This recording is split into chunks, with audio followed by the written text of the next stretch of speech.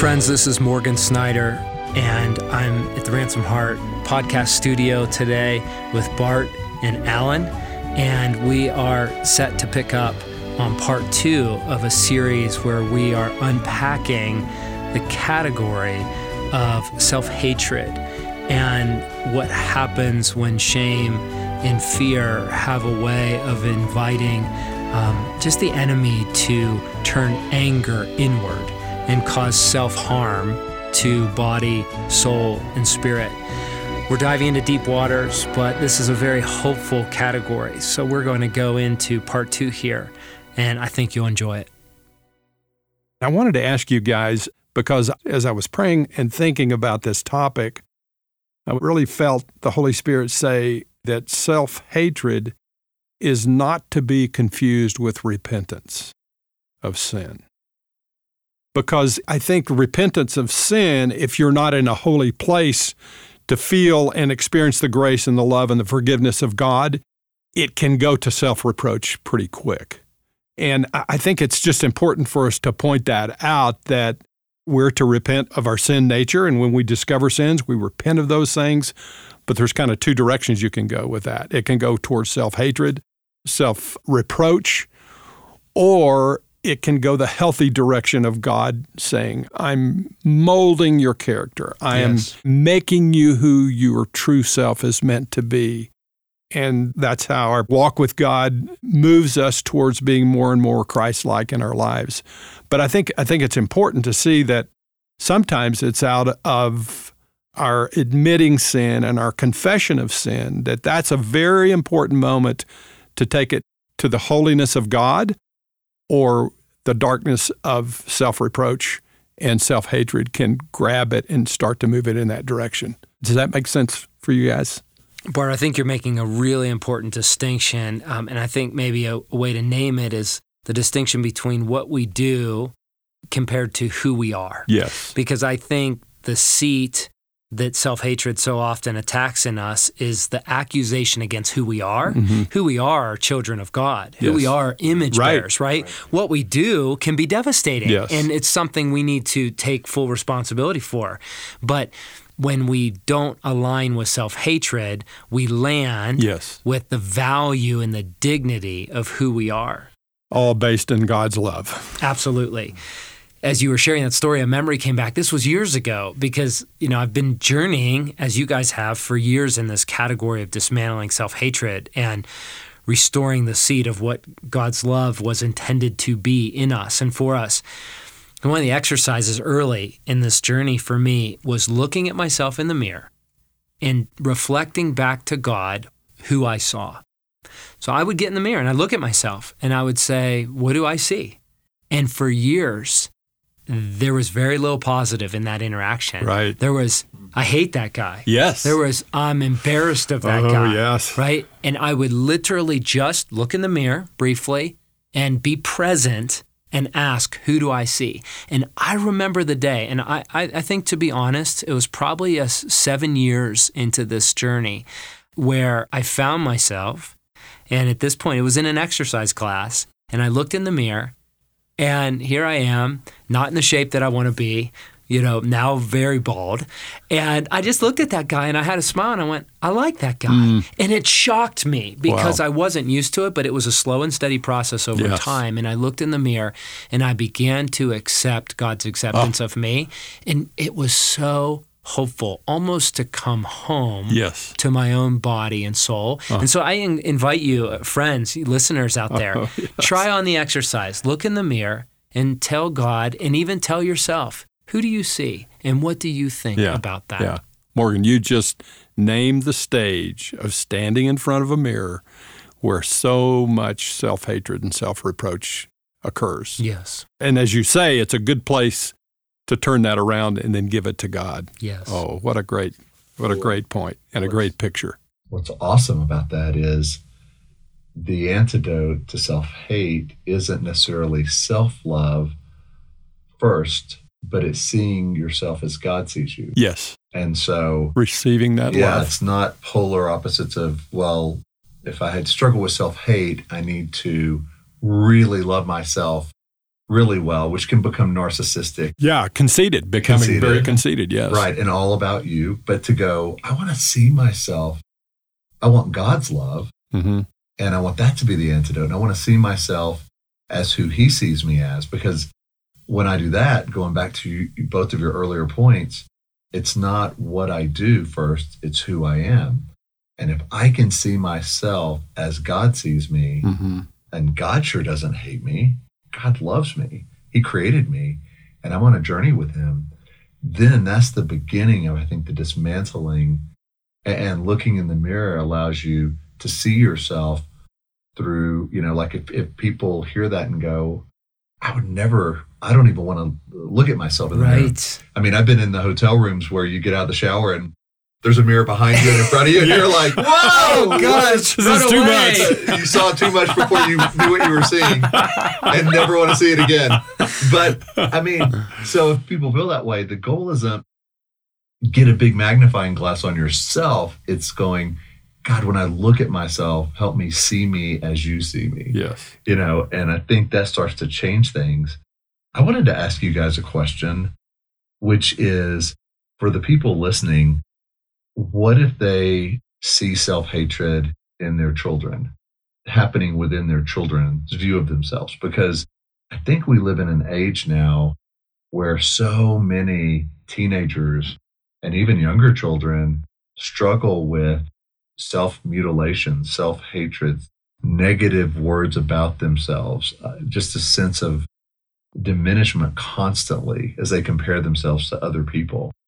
So what would your thoughts be? Let's just have a brief conversation on, if we see that not only in ourselves and have to deal with that, but we start to see it in those we love, especially our children, what are some ways to help them navigate self-hatred? Oh, Alan, as you ask that question, I mean, just immediately what pops up in my mind is when you see a child moving in that direction, I just think it's the power that we have as parents to validate our children and to let them know who they are.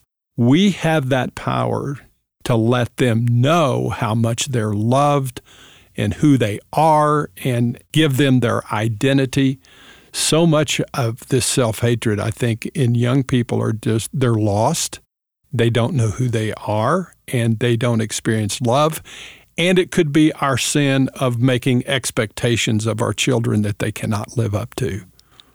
Yeah, Alan, I think it's such an important question, and it really hits me very deeply because I'm in the throes of that with young kids. And I do think that distinction between what our children do and who they are is absolutely essential to parent first and foremost the image in them, to draw it out and to partner with the voice of God and God's heart in their life, God's heart toward them, what God sees in their life. And I think with my children, one of the first missions that I take very seriously is to bring visibility, to speak words, to communicate with my affection the message of who they are and validate that. I know last night we were driving home from a late football practice, just Joshua and I, and he actually had a pretty huge accomplishment yesterday. He got chosen as one of only 3 freshmen to dress for varsity tonight, his first varsity football game of his life. And it was a moment where I wanted to pull the car off the road and just jump up and down and celebrate, But then I remembered, how much my life was hijacked by everything hinging on accomplishments and success. And I paused and I said, Joshua, that's amazing. Congratulations. You really worked hard for that. You've trained. And the most beautiful thing about you is not that you were chosen for varsity, though that's a huge accomplishment. It's the young man you are becoming. You are a leader, and you have a heart for the underdog on your team, and the coaches see it. You lead by example, you serve your team, and you have a heart that's needed on varsity. And so it's a beautiful accomplishment, but there's something deeper than your success that's most important, and it's who you are to God and who you are as a young man. Well done. I love that about you. And it was a moment to not diminish the accomplishment. Yes. It was earned. But it's not about the accomplishment first. It has to be validating the image of God in Yes. the boy, Yes. and how much each of us need that in our own lives. So how did he receive that, Morgan? Oh, that was a beautiful moment. It was, it's a good moment in parenting. Yes. I had a similar moment yesterday, but it was separated by 2,000 miles of distance, but it was on either end of a text when Chris, just out of the blue yesterday, said, Dad, I just passed 2,500 hours of flying in the military. And I saw that, and the gravity of that hit me, the accomplishment of that hit me. And I welled up with tears thinking of, he's been at war for a decade, and how many of those hours were in enemy territory when he was doing who knows what. But I texted him back, and I said, son, I am so proud of who you are. And he came back with his text, and he says, thanks, Dad. I love you. Just a special moment. Yes. And that was just a text. And he's 36 years old.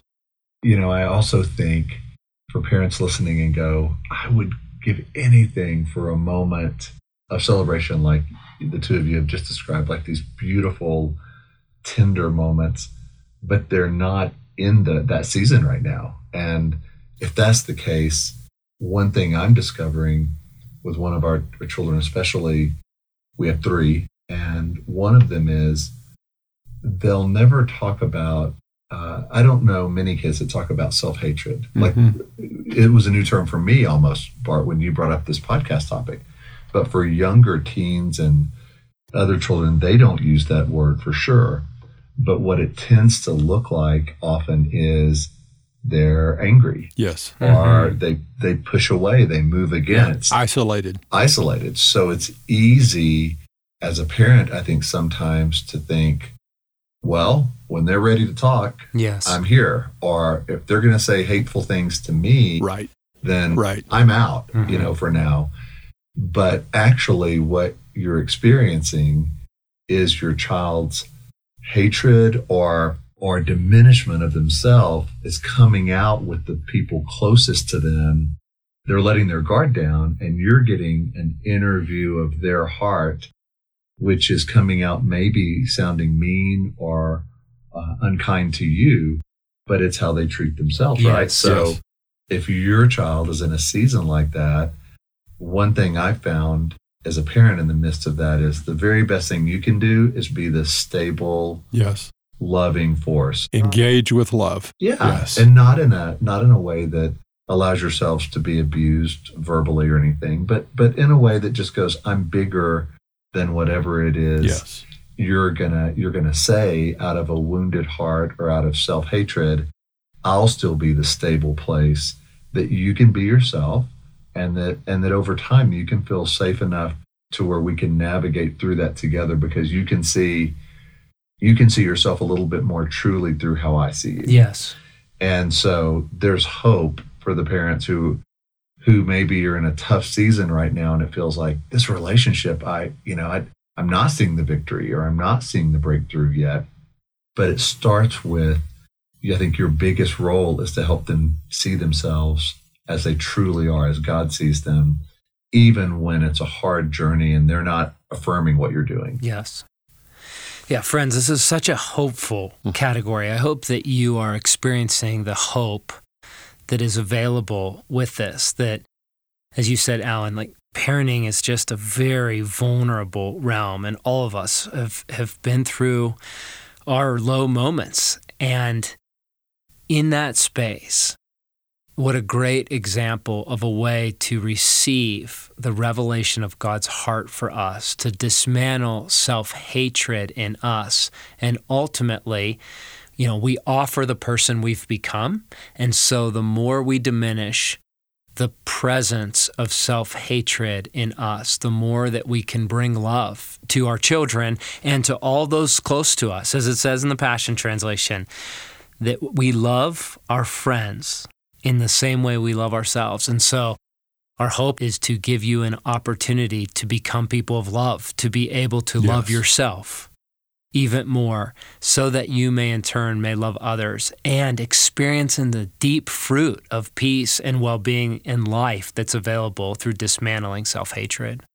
So guys, before we close, I think it would be awesome to say a prayer and just walk through for the listeners, what does it look like to disentangle and to dismantle self-hatred when we are asking God for that freedom. So, Bart, would you lead us in prayer, and sure, we can close out the podcast that way? Yes. So, Jesus, as we come into your presence, we ask you expose our hearts. Yes. Just lay them open for you to see. And God, for all of the places of shame and of guilt and of bad choices, of sin, all of those places, God. Fear. Yes, fear, unbelief, all of the things that feed into self-reproach and self-hatred, Father. Expose those. We give those places to you. All of those places that we have a disdain for ourselves, God. Bring the light of your gospel into those. And God, allow us first and foremost to know that there is no sin, there is no action that you cannot forgive, and that you cannot love us through. Your love is totally unconditional. And it's the truest thing of your gospel, that you love us for who you made us to be and who we are. And help us to embrace that, to begin to forgive ourselves, to begin to forgive all of the things and all of those actions and words and deeds and addictions and everything that we deeply regret that causes us to dislike ourselves. Father, bring your light and your love, the love of the living God, into our presence and our being, to love us where we are in the depths of this self-hatred. And we pray against it, God. We pray against all self-hatred, all self-reproach, and every tentacle it has from the shame and the fear and all of the things that have brought us to those depths, Father. We bind those in the authority of Christ and in your name. And God, out of that, we experience your love and begin, as Morgan said, to look in that mirror and begin to love who we see, because it's who you made us to be. So Jesus, come into that for every one of us, and take us back into our stories where these dark places of self-hatred, of self-reproach might still live, and bring your light and your love to them. And we pray that, Jesus, in your name. Amen.